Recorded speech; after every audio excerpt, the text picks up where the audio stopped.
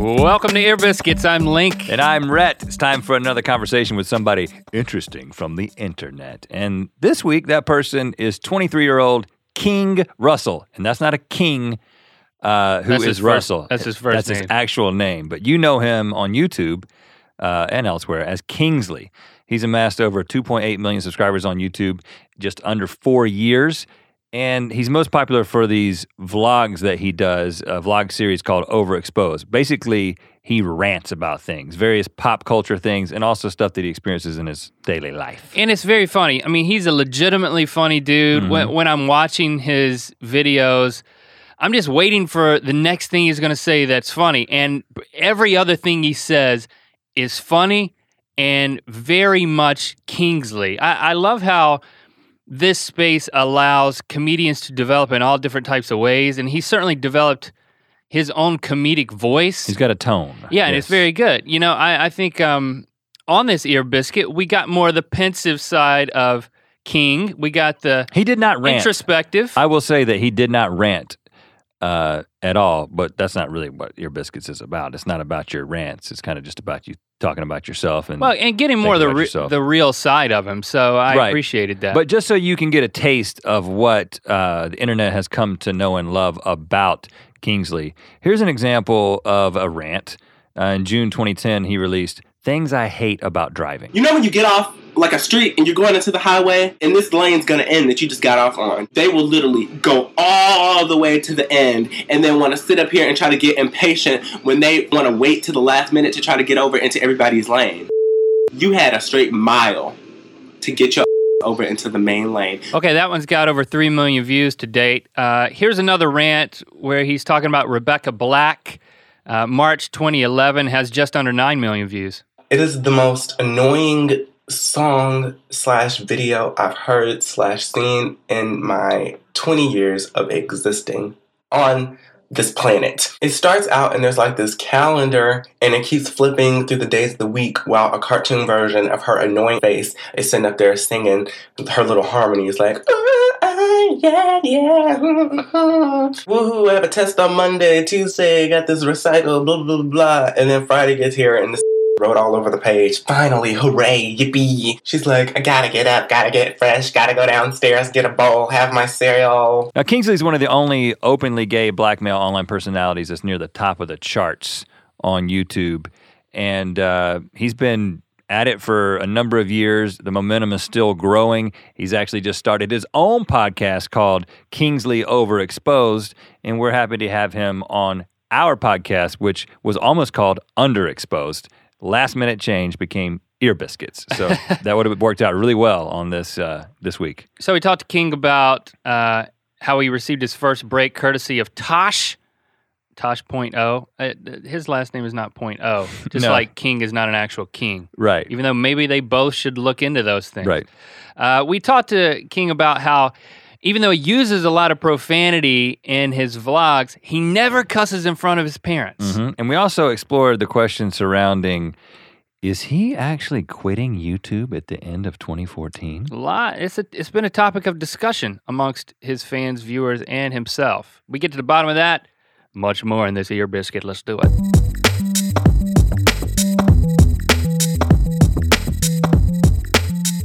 In a recent vlog, you said that you went to the Billboard Music Awards. I did. And you walked the red carpet, and you said that once they started snapping pictures of you, you kind of were like... What was going through your mind? You tell us again. I don't know. I was just looking, like first, there's a process. They have us all line up, and then we just go to the carpet one by one. And then they called my name, and I just like went in front of the little poster thing, or backdrop, or whatever it's called. And then the photographers just start screaming. They just start screaming your name. Mm-hmm. Like, look over here, do this, do that. And I'd never done a red carpet before. So I was just sitting up there like, what the hell is going on? Like, what am I supposed to do? I didn't know where to put my hands. I didn't know who to smile at. And then like, I just don't know how to pose. It was completely out of my element. And I was just like wanting it to be over. And you know when you like smile for a really long time and you kind of start like... It kind of gives out a little bit. Yeah, and you start like twitching. That was happening to me. Well, now, have you... Your cheeks were twitching? Yeah. Have you Googled Kingsley Billboard Music Awards? I have not. Because we did. Oh. Do I look the same in every single picture? No. The picture is great. Well, there's a number of pictures. And we learned this a couple years ago. I learned that, after you go to an event like that and they take your picture on the red carpet, the next next week, all these pictures just pop up in all these different photo sites, right? Right. And your picture. well, you have a number of pictures. But the full body one. Well, no. Oh my God. I'll show it to you right now. That? It's okay. There's a lot of your face, but then the full body one kind of like. Oh my God, I look so angry. Oh my God. There's lots of great pictures. This one though, when I heard your story in your vlog and then I saw this picture, I was like, this is incredible. Describe yourself. Basically, I look bewildered or like That's a good word. Pissed off at something. It's kind of like even looking at the camera. Deer in headlights. Yes. It's great though. And your hand, and there's a wider shot of it, and your arms are just both like limp gosh. at your sides. I know. It's so great. Awkward. I hate it. Hey, well, listen, hate it. the last time, I don't know what event it was, but we walked the red carpet, and we always walk it together, right? Mm-hmm. So you feel a little bit more comfortable when you've got somebody to pose with. Right.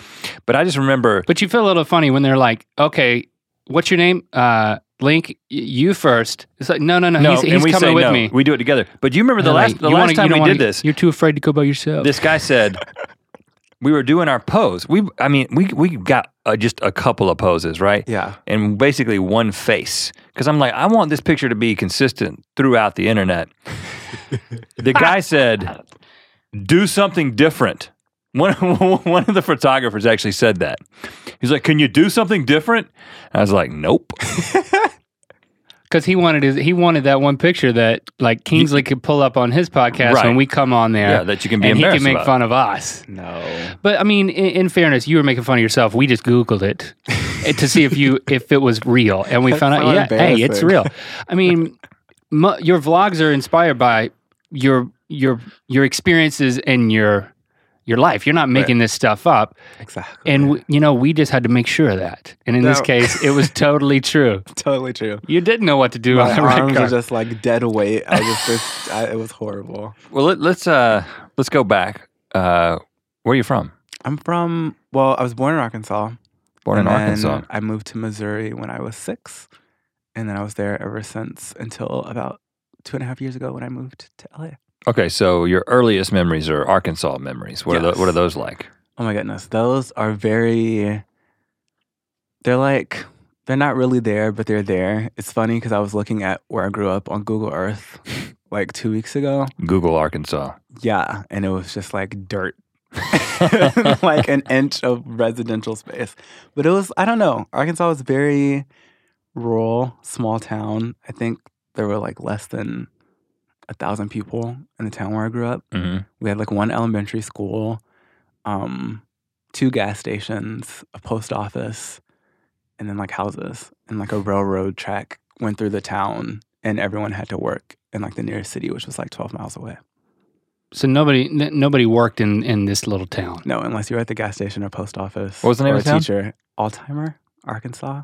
It's like outside of Pine Bluff and Little Rock. Yeah. That's like the incorrect way to say Alzheimer's. I know. It's weird. That's your town? I know. Sometimes I want to say Alzheimer's, but I can't.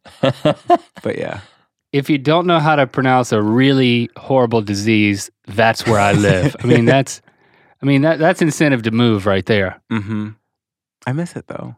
Oh, you're looking at it on Google Earth. Have you been back? I haven't been back since the last time I went was before I moved here. I went to see my sister. And Oh, family. so you still got family in this small town. I do. Well, my sister's in the city that's like 12 miles outside of it, but I have aunts, and my grandma was in the small town, but she moved like a few months ago. Okay. Yeah, it's very like becoming like dilapidated and It's like a ghost town. yeah, it's actually kind of scary. What do you call your grandma, and what does she think of your videos? I call her Granny actually because I have her, and then I have another grandma on my mom's partner's side, and I call her Grandma. And then I call my mom's grandma, Granny. And she hasn't seen my videos. Granny hasn't? No, I don't think so. I hope not. Really? So what's the conversation like when you talk to Granny? It's just, at this point, 'cause she's kind of older. So it's just like, how are you doing? I miss you. come visit. She doesn't ask what you do or anything? No. Sometimes she doesn't even, it's kind of sad. Like, she doesn't realize that I'm not at home when I talk to her on the phone. Sometimes, like, I don't think she realizes I'm in California. But Okay. yeah. I got it's it. one of those situations. Same thing for your grandma? She doesn't know what you do? She's still kicking. She's like an active-ass grandma. She does, like, running, and she's still in, like, choir, and she power walks, like, every day. She cooks. She's, like, superwoman. Does she watch your videos? No, but she knows about them. And I don't like when my family watches. but I mean, but she knows what you do. Yes. She understands why you're out here. Yes. Why don't you like when your family... Tell me more about that. Well, it's just mainly the profanity, because when I'm around my family, I'm just a completely different person. And just out of respect for, like, adults, I just don't use profanity. And one of the things when my mom first realized what I was doing, one of my aunts, I think, had stumbled upon me. I think after the whole Tosh.0 thing that I was on. And my mom called me when I was briefly, at school. what was the Tosh.0 thing? I did this video about, like, a list of pet peeves that I had. And Okay. I was literally just sitting in my dorm room just talking about how I hated, like, skinny jeans and couples that sit on the same sides of the booth. It's, like, literally just a list of stupid things. But you were in Kingsley. Yeah, It's yeah. Kingsley bitch mode. Mhm. It was, like, spring break, and I still had to work. And, like, nobody was on campus, and I was just bored out of my mind. But your language was much more colorful than what you would use with your... Yeah. Way more colorful. I never used profanity. I said one time in front of my mom when I was in the car, I was like, it's hot as shit. And, like, I didn't, it just rolled out, and I, like, gripped the side of, like, the passenger door, and I, like, looked at her with my eyes, like, so wide, and I was like, I'm so sorry. Like, that's not how I grew up. I don't know how it became Did this she way, smack you or something? No, she just started laughing. She's like, it's okay. That was literally the first and only time I've ever used, I don't curse in front of my parents. I'm like, really? It's not how I grew up. I never... But when you first started, like that first rant video that got really popular, that had the colorful language, did you have that language in your normal life, or was it like, I'm going into a character here that I know will be funny? It was like, my first rant that I uploaded was authentic. Like, I was genuinely, like, perturbed. It was about, like, this experience I had at a parking lot of an Applebee's with the Jonas Brothers, who had a concert that summer. And, like, all their fans, like, completely took over the parking lot, like, beyond the arena. And it was just a mess. And I was trying to get food, and they were everywhere with their posters and, like, playing music, and just, you know, how girls are when there's, like, a guy band. And they were just completely over the top. And Rabid. So, yeah. And I went home, and I had been watching YouTube that summer. I think I started watching Shane Dawson was the first person I started watching. And through him, I just found other people. And I just saw them talking, and I was like, oh my God, I want to make a video about this. And so I did it.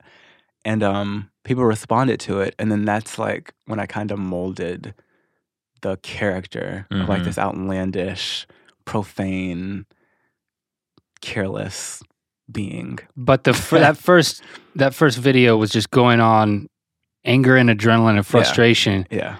And so this language that you were never allowed to say was coming out. Mm-hmm. And it felt good. It felt good. Yes. So tell me more about your parents back then and kind of growing up. Well, I mean, does that mean that they were really strict or really heavy-handed? They weren't strict. Like, okay, my parents are lesbians.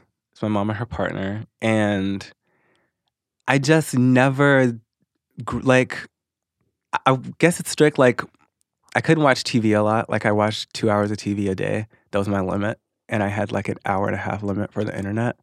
And all the movie channels were blocked. Anything above, like, PG-13 was blocked. Like, I was very, I guess, sheltered in a way. Was it like a religious home too, or? No, it was just, they wanted me to be a kid, I guess. I have no idea, like, what their intentions were. But I didn't have a lot of exposure to, like, profane or crazy things. Well, and let's back up a second, because you say your parents are lesbians. I assume a man was involved at some point in the process. Very early on in the process. So how did that happen? I still to this day don't really know the full story, but I know that my dad left my mom when she was pregnant with me. And so with her, it was like a situation of just being in Arkansas, and it was very close-minded down there. And like she wanted kids. Like my sister's older than me, so she'd had my sister already, and like she was just doing what she needed to do to like survive, I guess. Not be judged. She was just doing the whole Southern with a man having kids thing, and then I think that she met her partner when I was, I want to say 3-ish. And they've been together ever since. And we moved, like I said, when I was 6, we all moved to St. Louis. And that was just life as I knew it. But you didn't, I think in one of your videos, you mentioned that your parents, your mom and her partner were together. Mm-hmm. But you just thought they were friends. There was like this, there was a point, right? It's like, where your mom wasn't out to you. Right. When I was younger. Okay. She told me when I was very young, but I didn't care. Like, she literally one day came in my room and sat on the floor, and she's like, we are what society would call lesbians. I didn't know what the hell she was talking about. I was just like, okay. But, like, it was a situation where, like, you know, if someone's, like, dating someone, a woman dating a man, and, like, if she has a kid, she'll be like, this is Uncle Steve. Yeah. It's really not Uncle Steve. Like, I think, from what I remember, she told me that was my aunt. And so I thought they were just like living together. But again, I was so young, I didn't care. I didn't really know what was going on. Right. But more in a protective way of, I don't want to tell Kingsley that I'm dating this person that could be another mom to me or whatever. And then we break up. And then, you know, I guess I take it that that's what you mean. There was like a protection on that level. Yeah, it wasn't really, I didn't want to protect him from understanding that I'm dating a woman. Right. And I think it was a situation where she wanted me to know when she felt I was ready, to where maybe like I didn't get made fun of or something. I don't know what she was thinking, but either way, I didn't care. So what was that part of the move to St. Louis? Was that one of the things that motivated it? What was, you know, being a small town in Arkansas as a lesbian couple? For sure. I think that, and then just career opportunities. For us in the Midwest, like St. Louis is like a big city. So it was like a super big deal to move from where we were to Missouri. And it was just great. It was like, I felt like a chance for them to start fresh, and then me and my sister to start fresh. Because we moved like right before I started kindergarten or anything. So it was just a completely new start. And it was awesome. Was it like a mind-blowing announcement when like she went from being, what's her name? And what do you call her? Like, you call her mom too, or? Oh, no, I don't. I call her by her first name. Okay. Yeah, I call my mom. But I still consider her my mom. I just don't call her mom. Yeah. Mm-hmm. But was it like a mind-blowing announcement? Oh, now my mom's friend is now my mom's spouse or partner. No, I really, when she told me, I didn't comprehend anything. I don't think I realized. Because you were still young then. Yeah, I don't think until I got to like middle school, high school, did I start to realize like what a lesbian was. Okay. And like what my parents were. And how did that relate to your understanding of yourself as being gay? Did your mom was always out to you. Were you always out to yourself too? No, me like being gay was so weird. Like I feel like I obviously knew, but I never mentioned it to anyone. I didn't even mention it to my parents. The first time we even remotely talked about a guy, I was working at Fridays, and it was my senior year of high school. And this kid from Detroit was like there with like 5 of his friends, and he gave me his phone number. And I was working at the host stand, and he was just flirting, and I just felt like really, really like, I don't know how I felt. I was just feeling some type of way that I'd never felt before in my life. And like my mom, good. Yeah. Okay. And my mom picked me up, and I just told her about it. I'm like, oh my God, this guy came in, and he was really cute, and blah, blah, blah. And like that was that. Like I never thought twice about it. It wasn't a big deal. And then until I was in college, which was like maybe like a year after this, she called me up, and she literally just said to me, say it. I'm like, say what? She's like, that you're gay.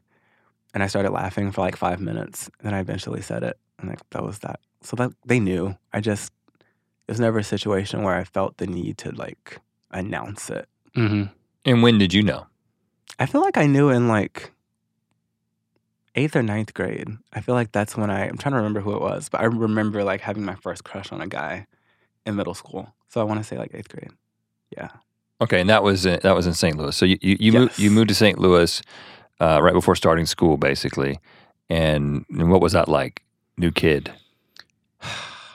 At first, like I don't remember it like distinctly, but I know I was excited. Like, I wasn't sad or anything. I was always, like, adventurous. I remember just being on planes. Like, I loved flying. I loved traveling. And it was only 6 hours away.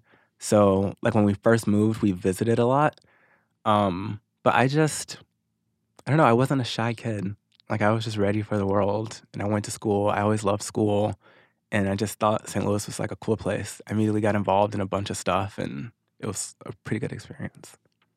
And what were you into at that time? Were you like, I know from your vlogs and that you were a smart kid. Yeah. That immediately they recognized, okay, this kid is gifted.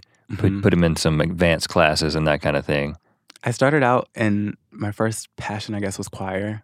I sang in church when I was like 4 or 5, and then when I started school in St. Louis, I joined choir in first grade. I got into orchestra. I played the violin. Really? Yes, I did. And then So you were a nerd. I was a little gay nerd. And then I played the saxophone in band once I got to 5th grade, but I only did that for like 2 years. So yeah. And then I was involved in theater and Scholar Bowl, Spelling Bee, I was very immersed in school because I didn't get to do much outside of school. Not that I need to as a child, but like I just liked doing things. I liked staying after school. I liked meeting different people in different activities and just like being involved and knowing the teachers. Like from a very young age, I just liked networking. If that makes any sense. But if you weren't out to your mom until college, then I guess you weren't out to your friends either. So that was kind of like... I didn't say it, but they knew. Like even with some of my friends in high school, like I would talk about guys. I just was never one of those people that was like, I'm gay. And I wasn't part of like the Gay Straight Alliance. I didn't do anything proactive, I guess, that I could have to be more part of the community. I just was. It wasn't part of your public identity at the time. I don't know if I wasn't comfortable with it, but the way that school was, I just never felt the need to like make it a big deal. But you made a big deal out of Britney Spears. Yes. Instead. I think that was the dead giveaway. Right. So tell me about that, the Britney obsession. You know, it's actually my mom's fault. I was in my room one night. I'd been doing homework, and I just heard this and I was like, what are you watching? Like, what are you listening to? And I like peeked my head around the corner, and she was watching like music videos, and Toxic was on. And I was just fascinated, and I was like, oh my God.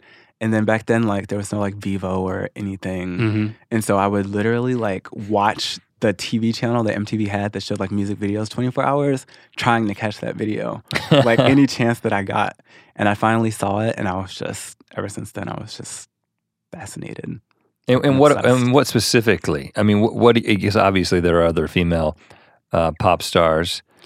What is it about Britney? Well, initially it was just that specific song and that video and how she looked. And I ended up going back and listening to like her old stuff because as like a Black person, like Britney wasn't, like I knew who she was, but in my house, she wasn't like a fixture, which obviously she was like to the world at that time. And then I just fell in love with her music. And then I would see her perform. And then the whole crap happened where she like lost her mind. Mm-hmm. And her that hair. just made me like her. Yes, and her hair. And that just made me like her even more because I felt like she was someone relatable who like got super famous and couldn't handle the pressure and just cracked. And then you did a presentation on her at some point? I did. I did a presentation in this like graphics media class or something. We had to do a PowerPoint on like a person that was important to our lives, like a celebrity, not like anyone. And so I picked her, and that was a disaster. Okay, tell us about that. I was in the class. There was me. I think there was actually I don't think there were any girls in that class except for the teacher. And I know like all the guys picked like athletes or like rappers or I don't even know. And then it was my turn. And what's the demographic breakdown of your school and of this class? I mean, is this a public school? Yeah, it's a public school. I'd say mostly white and Black students. Okay. There weren't a lot of there wasn't much besides that where I'm from. Right. So, and it was just like all guys in the class. And I went up to give mine, and like they just started saying like just rude things, and like they just didn't care. Like the teacher was in the room, and they just didn't care, and she would tell them to stop, and they just kept going, and then like they try to whisper it, and like I just heard everything, and like I made it through my presentation. And what are they saying? What are some? Just calling me like a fag, and like laughing and saying that I was gay for like picking her, and just ignorant things. But I dealt with it in that class before, just being who I was, I guess. And that that day just kind of like broke me, and I like ended up in the hallway, and I was just crying, and the teacher was like yelling like crazy at the students. Yeah. And did she come out there and talk to you? I mean, how did you? What She were the talked to next me, few and then- hours, and then how do you recover from something like that? I don't know. She came out and talked to me, like as soon as I went out there, and then she went back in and yelled, and then she sent me to the counselor's office. I was in the counselor's office for like an hour. None of the kids got in like trouble, well, as far as I know, but I don't know. It was just very. I don't think, because at that point, which is also, I guess, a crucial part of the story, I was a new student. This was 8th grade. And so prior to that, for the 7 years, I'd been in another school district. And so I was a new kid. And I just had never been in that situation before, to where people didn't know me or weren't used to like how I acted or the things that I liked. And so it was just extremely overwhelming. And I just had to cope with it. It was a very messy period of my life. Like my grades dropped and everything. I mean, yeah, for how long was the recovery? I mean, as a 8th grader? I'd say I didn't recover until I was in high school. It was like a huge like blow to my personality, to my just everything. Because I was just like, I was so carefree when I was younger. Like I didn't care about anything. I was just super nice. And like I talked to everyone. And then once I moved and went through that, it was just like, whoa, not everyone's, accepting. Not everyone's the same. And so it eventually came out that I was getting like bullied, I guess, when my parents went to a parent-teacher conference, because I hadn't told them anything, just because I was that kid and like we moved and I don't want to like make it seem like anything was wrong. And I was just like, yeah, I'm having fun at school. But then they went to conferences and my teachers were like, he's having a rough time. And they talked to me about it. But that was like near the end of the semester. So you were kind of keeping it to yourself. Yeah. So in high school, it was kind of an upswing of, okay, I'm moving on from this valley, this low point. Right. High school, I think, it was a good time because it became a point where you can kind of figure out who's also interested in what you're interested in. There were a lot more activities to join, and there was just so many more people from like all of the middle schools in the district, and it was just so much more diverse. And so it was nice I felt like I was starting over. Like I met new people that didn't go to my middle school. And it was a refreshing start. You said in a recent video, if you had to do high school over, that, how did you put it? I said that I would come out of the closet immediately and just be open for business. Was my exact quote. But you're laughing at yourself. I mean, is that... It's the truth. I would. I always think of like doing things over. And I know people say, oh, I wouldn't change a thing, but I would definitely change some things. Because I already have this life. I would like to see how it would be different. Moving on to college, you mentioned, it seems like college kind of was like a wild time. You go off to University of Missouri. Yes. So you had to, I mean, you ended up doing pretty well in high school, it sounds like, in order to, and did you get scholarship there? Is it? I got like a $2,500 scholarship. Okay, so you got a partial scholarship to yeah, not the one I wanted. Mizzou. Yeah. And did you go to school with some people that you already knew, some friends? I actually went to school with my best friend from high school. And then there was just like a circle of people that you knew from high school that were going. Yeah. That you had like we'll keep in touch and we'll see each other. That we did that. And it was just so cool. Like my parents, like I said, I had been super, super sheltered. And so prior to, like I hadn't been one of those kids that like partied in high school or drank or anything. I'd never had alcohol before. And we got there the first week and they had a frat party on like the first day after classes. And we went there and like, I don't know how I was like standing up. This was literally the first time I ever drank alcohol, but I was a pro. And I think in my head, I just accepted the role of like big brother because it was me and then like 3 girls. And we just got to a point where they were completely wasted and it was just time to go. And I'm trying to get us to a cab. And I was holding her like under her boobs because that's as much, I'm a skinny guy. And I was just trying to like get her there without like dropping her on the floor. And she just peed.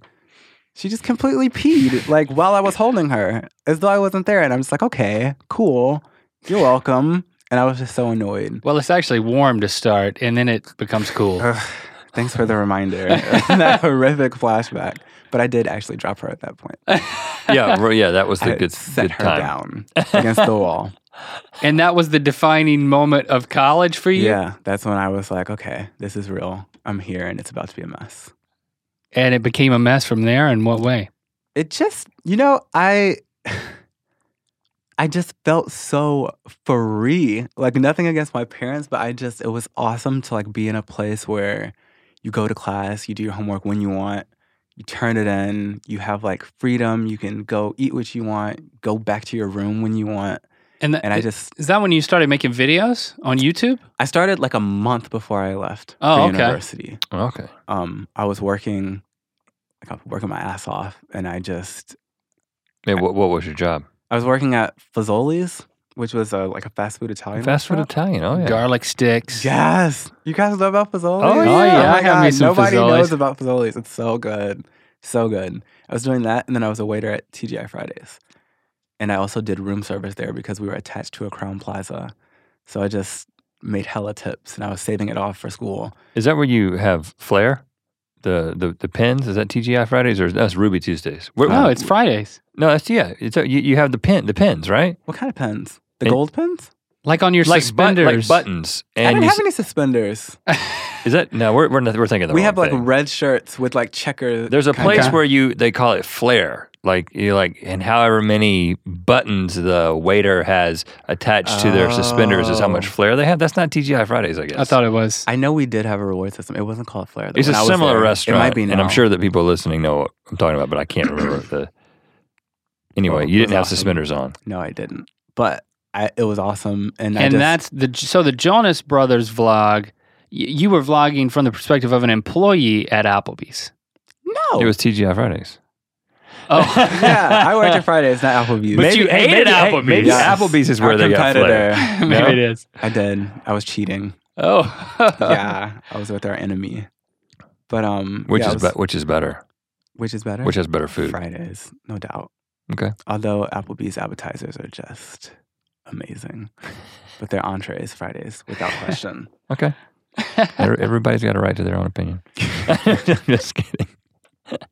So when you posted that first rant video, when you were cheating on your job at Applebee's, it was because you had been watching Shane Dawson. You're like, okay, if I'm angry about this can be the way for me to get it out? Or were there other motives too? Like, I also want to be a YouTuber and I'm going to try it right now. No, it was literally just, the whole like motive, I guess, was after I saw Shane, I like found vloggers through him. I found this guy Quadir. I found Chris Crocker. Like, I just found a whole bunch of people.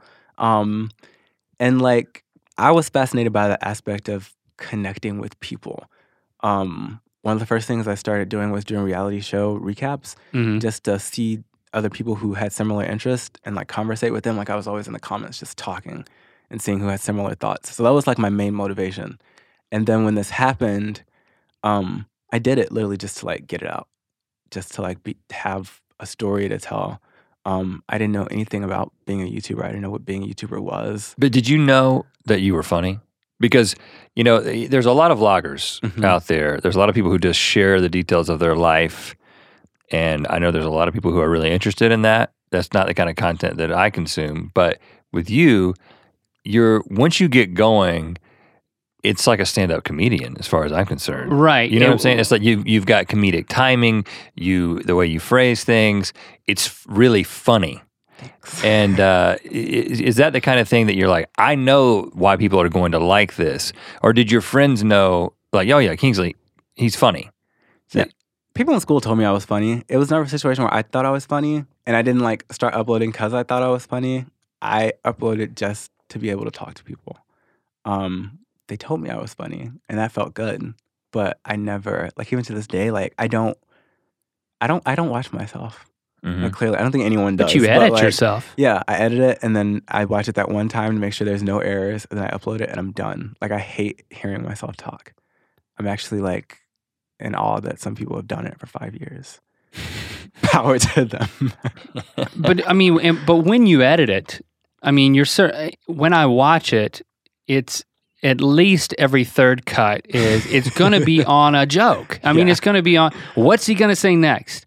And then the cut. You know, you're at this point, you're very much, it's down to a science. You know where you're going to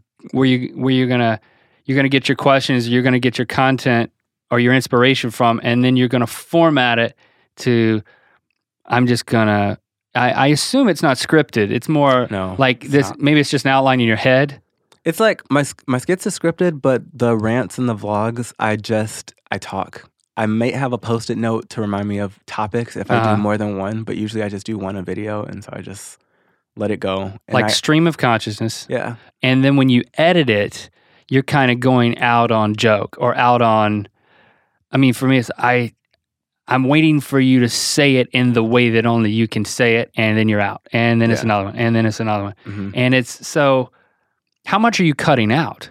I would say I cut out, I think on average I record like 8 to 10 minutes, and then my videos are like 4 minutes long. So what, 60%? Is that the math? So I cut out that much. That's a lot of natural funny if you can just bang it out in 8 minutes. I feel like I've learned my audience at this point, and like I know what kind of phrases they like. I know what kind of commentary they want to hear, and I just never want to like ramble for too long. And that's what I delete a lot, is if I like am like piling on a certain topic, and I'm like, oh, you said this already. That doesn't need to be said twice. So if it takes you 10 minutes to make the video and you edit it down to 4 minutes, what do you do with your free time? Me? Well, I have a podcast. I asked that question like a fan who, when they hear that somebody's a YouTuber, they assume that. What do you mean? You work for 10 minutes a week? I know that's not the case. I know, it's a mess. But you know, you do have a lot of things going on. So I mean, you because fast forwarding from college, you moved to. Well, tell us how you got out here. Then we can kind of talk about what you do now that you're out here. Did I get out here? Actually, it was a very like random. I had no plans. Like I've always wanted to move to LA, not because of YouTube. Like even before that, just for a different experience than the Midwest. I wanted to go somewhere that was like more diverse and open and had a lot more people and opportunities. And I had been dating this guy. Well, okay, like my video, I started school in August of 2009. And then my video that was on Tosh went viral April 2010. So the end of my freshman year was kind of like weird. I was working at Subway. I'd worked like 4 jobs. You're a sandwich artist? Yes, I was a sandwich artist. Wow. I was working at Subway. I worked at a movie theater. I worked at Toys R Us for seasonal. And that's what I was. That was So like you did Toys R Us over Christmas? Yeah, I worked there from Wow, my that's first a rough day time. was Black Friday. Oh, Yeah, really? it was a disaster. Okay, tell us about that. I felt like I wanted to quit, but I couldn't. It was just ridiculous. I had went home for Thanksgiving break, and then I had to, because my school was only like 90 minutes from where I grew up. And we got there at like 5 in the morning, and I was just like, oh, it doesn't look too busy yet, because the doors opened at 6 or something. And as soon as like they opened, I was just completely, I didn't know what was going on. Mothers were like constantly asking questions. Kids were running around, and I was there from open to close. Yeah, it's my first day. I know. It was horrific. It was traumatizing. So Tosh kind of he rescued you from that. Yeah, it's so weird. Did he make fun of you in the show? Because he can be really harsh. He was not as harsh as I've seen him be. The worst thing he said, because one of the things I said was like, I hate being on chat roulette and all I see is penis. And he like riffed like, oh, I'm sure he's not so upset about seeing penis or something like that. That was all he said. So it was funny. I laughed. And then from that viral video, you're like, I got to do more of this. Like, what was the game plan? Actually, I was like kind of in shock. Like I didn't, after I did that video, I did like 3 more and then I stopped for a bit. It was just weird. Like after it happened, after spring break, like I went back to work and like people were coming in and just like knowing who I was. And they were asking me to like say lines from the video and stuff. And I'm just like, whoa, this is freaking awkward. Would Like, you what say do the lines? No. I was working. I was like, no. Like I wasn't rude or anything. I just like laugh it off. And I was like glad when school ended that year because I didn't know what the hell was going on. But you took a little break, but then you kind of doubled down on it? I did because it was summer and like, no offense to Missouri, but I was so bored. I had absolutely nothing to do. And making videos, like it was fun. And it's not like there wasn't, like that video went viral, but I still didn't have like a lot of subscribers or like I was getting more. But at that point, it wasn't something I looked at or even knew. Like I still didn't understand what YouTube was. Or not really making much money. Yeah. So it was just all weird. I was still doing it for fun. So then when did it switch to, I can make enough money here to decide to move to LA or? You want to know the honest truth? Of course. I didn't like start taking YouTube seriously like as a business until like last year. Oh yeah? Like even beyond me moving out here. I moved out here because of it. So okay, well then tell me how you decided to move out if it wasn't a financial decision. It was a love decision. Well, not really love, more like drama. I went to a Britney Spears concert in Michigan. There she is again. I know, just every point of my life. And the guy I was with, we've been dating for like 2 months. And then he was texting this other guy, just like inappropriate things. I won't go into detail. But essentially, I like broke up with him and made him fly back to Missouri. And then my friend Stephanie went to the concert with me instead. And my friend Caitlin, who I went to school with at Mizzou, was moving out to LA 2 weeks from then. And she'd been looking for a roommate. And like, I was about to start my junior year. And it was just like a point in life where I didn't care about school. Like I wanted to finish school one day, but at that point I just felt like I was like getting into debt. Like I wasn't motivated. I wasn't learning anything new. I had the thing with the guy, and so I was just in like this weird, awkward place of just like, I need a change. And like literally when I left Michigan, I called my mom in the car because I had like an 8-hour drive. And I told her like, I want to move to LA. Like Caitlin needs a roommate. She's my friend. I have enough money saved. Which I did. Like I didn't have like a lot, but and that was from all the jobs that you worked plus a little YouTube money, or did a little bit of AdSense. Okay, so you had already activated your ads and all that. Yes, and so I don't know. It was just the end of summer. I was like in kind of a low place, and I saw an opportunity to go somewhere different and new, where I had opportunities where I had at this point in time, like I didn't know when again I would have the money to do it. I didn't know when I'd have a roommate, when I'd have a ride. Like I just felt like it was one of those opportunities. Like if I didn't take it then, I would have never ever been here. And so I did that, and then here I am. And when was that? How long ago was that? This was August, September 2011. Okay. I moved out here September 13th of 2011. Okay. And what was it like? I mean, when you got out here, had you ever been to LA before? I had not. I didn't even visit. It was completely just dreams and like a ideal, I guess, scenario I had in my head of what it was that I just thought that I could ever move here without ever having had visited. And I was overwhelmed at first. We lived in Redondo Beach, which for people that don't live here, it's kind of more suburban, not as busy. My roommate was doing like beach volleyball, so we moved there more so for her. And it was just like awesome. Like professionally?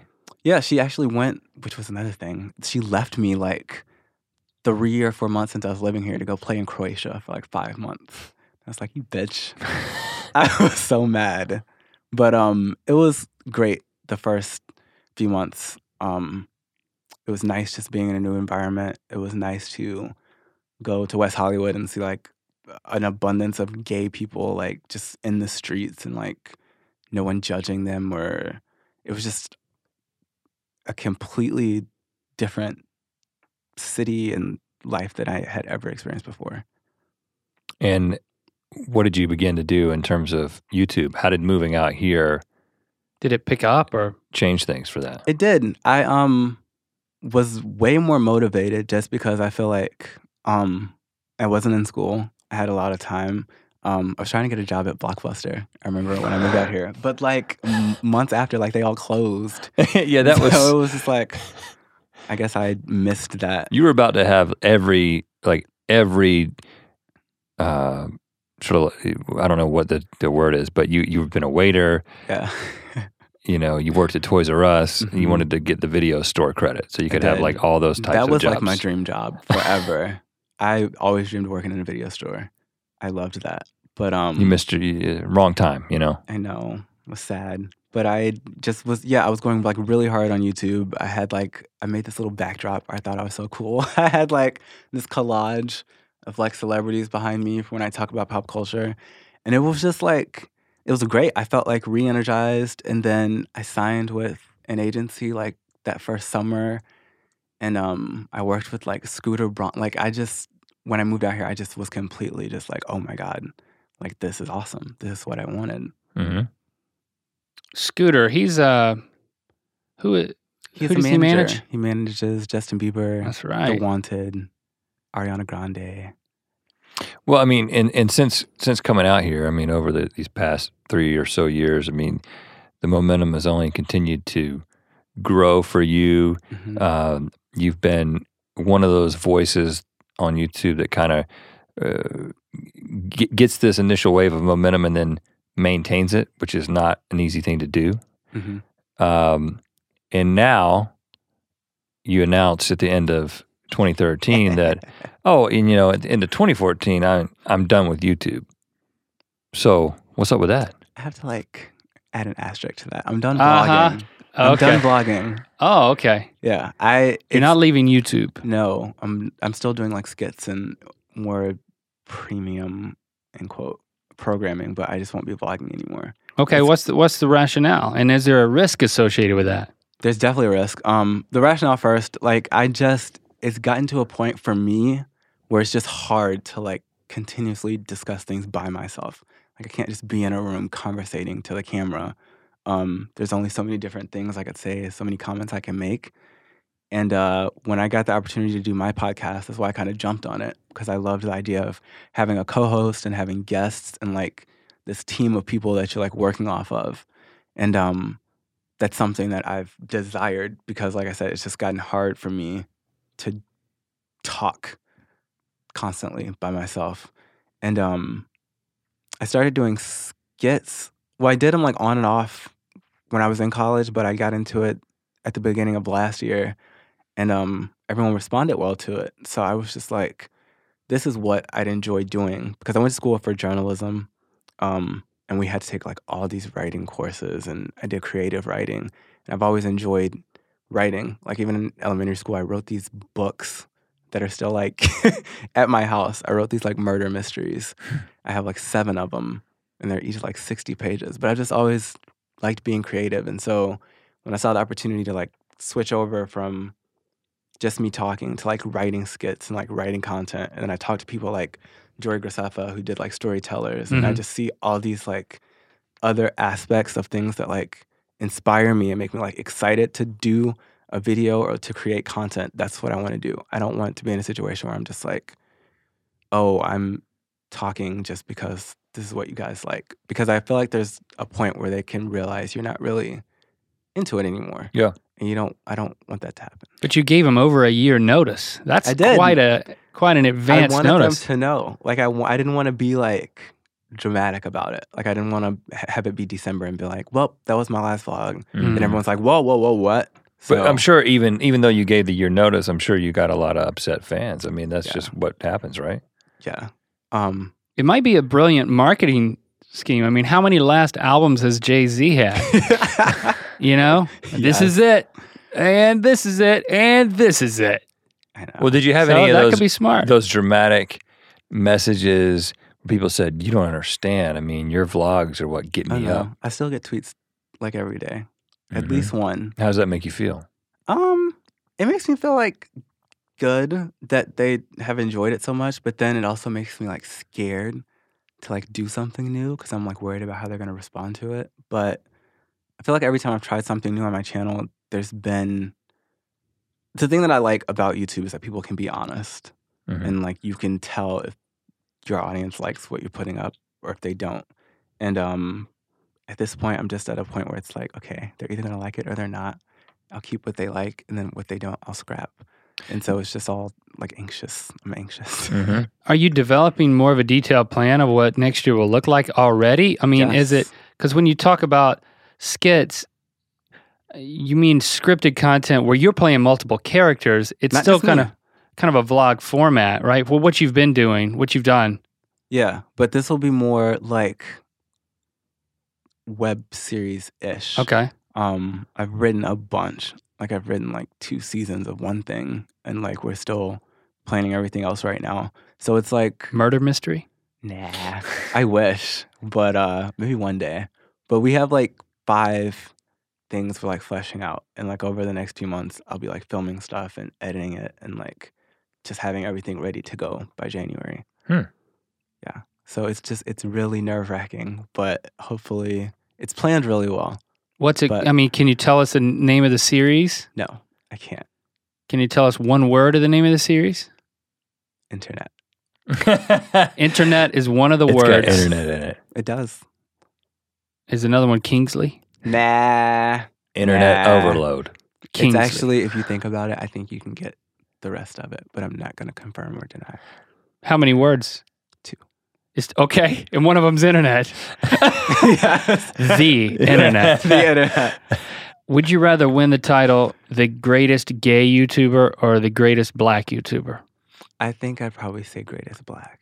Why? Just because it's more distinctive. And I feel like I stand out more as opposed to Distinctive? gay. You know, you have Tyler and Troy and like 50,000 other people, it feels like. So I would just like to own my blackness. So there's more gay YouTubers than black YouTubers. I feel like there So is. you want to... I just want to like, honestly, both these titles are a mess. But I think that, I just feel like if I said greatest gay, that would be a lie because it's clearly Tyler Oakley. Tyler Oakley is the best that ever was. And so I just would feel wrong claiming that title when I know damn well that it isn't true. Oh, but you can take the title of best black YouTuber. Yes, I will. I will wrestle Daystorm in a pit of mud until I snatch the crown. Now, Well, you should probably charge pay-per-view or something for know. that. now, to expand. He's got a bad knee, by the way. Well, I think it's God. better now. I think it's better now. He's probably still- I think he's he's- done a lot of rehab. He's probably still weak in the knee. Every so. time I see his Instagram, he's run up a mountain or something like that. So I think he's doing fine. But this leads to another question, which is what Link was kind of exploring was this aspect of people categorize people, and on YouTube, any form of entertainment it's done that much more. Mhm. But then when you're trying to kind of break through in a medium like YouTube, where it's not about who's promoting you, it's not about what network you've signed with, so much of the success of a YouTuber is just based on the YouTuber, right? It's just based on the content that they create and how they connect with an audience. And anytime you have a distinctive, it can be an edge in a lot of ways, right? Yes. So you've got a distinctive of being gay, you've got a distinctive of being black, and those put you in a minority when it comes to just the overall YouTube. But you probably weren't thinking any of these things when you got involved. You were just like, I'm going to rant about this. Right. When did it kind of hit you that you were like, oh, I am sort of potentially the best black YouTuber? Like, when did you start thinking in those categories that people were probably already categorizing you in? I think the first time was when I discovered Tumblr. There were like GIFs or GIFs. Do you guys say GIFs or GIFs? We say GIFs GIFs. around here. Okay. GIFs. GIFs.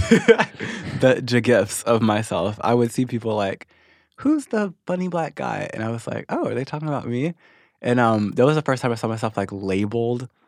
And then when I was with a network and we were just looking at stats and I just saw like the lack of color on like the top 100, 200 list. And I was like, oh, wow, this is very interesting. Like race and sexuality isn't something I think about a lot. So I guess it was kind of an eye opener. And I saw it as something that could work to my advantage if it needs to. But I just never, ever think about it. But when you kind of alluded to earlier in the conversation of there being a Kingsley character. I mean, our conversation has been this kind of, it's been kind of, it's been laid back, but it's not the on-camera persona. So I'm glad you're giving us the real you, which kind of clarifies, is it just amped up? Is it a character? And is there a temptation to be, because these are your labels, to be gayer, to be blacker? Definitely there is. One of the things I talked about when I did my drama life is just what I went through in 8th grade, how I kind of became like subdued and more conscious of what I was saying and how I was acting. When I make my videos, I kind of keep in the back of my head that they're like, I didn't have YouTube growing up, and right now I feel like a lot of kids do. And some of them, from like the things they write, I know they see people like me and Tyler and whoever they're watching, and they just feel inspired because of the way we are. And for me, my whole demeanor of like not caring and being strong and outgoing, that's just something I want to project so that if like a gay kid is watching me and they do behave that way, they can see that it's okay. So it's definitely like intentional and on purpose. But it at the same time, like it's who I am, but it's just such a huge magnification of that. Like how you said, I'm not like that all the time. But I think for the sake of entertainment and for making these people laugh and just trying to make them happy, I can do that for like, 4 minutes every other day. or 10 minutes and then edit it down. Yeah. Edit 60% out. Well, we wish you the best, man. We've enjoyed getting to know you, and thanks for coming in. Thank you guys for having me. It was fun. Sign the table. Appreciate it. Ooh.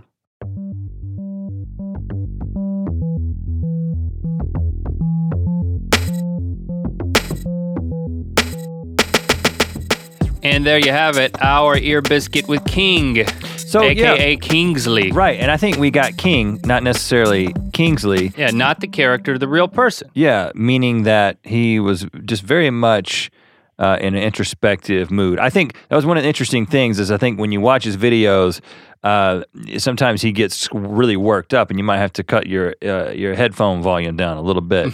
But I almost felt like I wanted to turn him up because he's a very mild-mannered guy in person. I think a lot of people might be surprised by that, but I think we captured that. And that's what you get with an ear biscuit. You get the flip side at times. You get the real side. So, and that's what I'm continually excited about this show, that we can do that. There's no pressure to perform. But it does raise a question, Link. Are you in character right now? Right now? Right now, are you being the real Link? Have you been in character our entire lives? That's funny, right? I mean, I'm just wondering, because we do a lot of entertaining together. We're always talking to each other, but also talking to an audience. Well, yeah, I mean, when we're in the conversation with somebody, it's very, I think, you listening can tell that we're just asking legitimate questions. But right now, there's an amped up kind of a little characterization. I mean, on Good Mythical Morning, are we being ourselves or are we in character?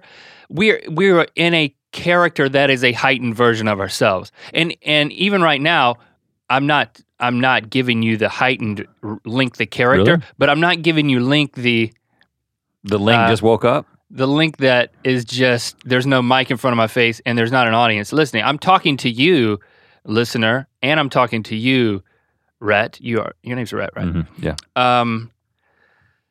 And it's because my voice, when I'm not in character, it's still this silky smooth. No. My voice is like this. It's kind of mopey. The natural me wants to speak like this, very low and like a robot. The kind of voice that would talk you through something if an instruction manual were to... Like a really bad audiobook. Please. Like a really technical audiobook. Thank you for purchasing. About like intro to circuits. The part Happy 5. Jack. No, it would be like, thank you for purchasing the Happy Jack's Jungle Gym. Guaranteed to provide years of fun for you and your family. There's like an audio track for the Happy Jack's Jungle Gym? If there was. Like what, to put it together? To put like it an together. audio instruction assembly? Make sure you have the following tools. Rubber mallet, screwdriver. That's pretty much all you need. Everything else is in the kit. That's then you how would say, I want to speak. Lay out everything from the kit and make sure you have it all. I know you're not actually going to do that, but the people in customer service require that I tell you to lay out everything in the kit. But this is a great idea, not just because it's how I really speak, but because if I had an audio instructional manual, I would know how long I was supposed to be taking to do things. When I look at like the total runtime of the audio, is that what you mean? Yeah. It's like, now you should have gotten like the first rung on. Now you should have the first rung on. So you don't have to pause the It's audio real time. instruction. It's real time. I'll wait. Well, I'm still waiting. It would be timed so that you were doing it at normal speed. Because when I'm building something, I If want to you were know how using I'm doing compared to other men out there around the world. That's how I feel sometimes. If you are not done, your progress as it corresponds to the average man is below average. You are a below average man.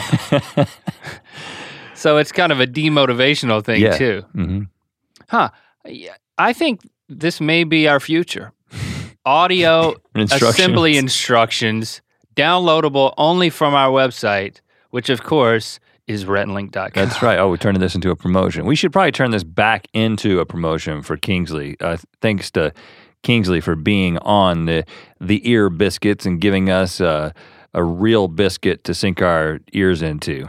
If you want to let Kingsley know how much you appreciate him being on Ear Biscuits. And please do. You can tweet at him. That's at Kingsley. There's 3 Y's at the end, though.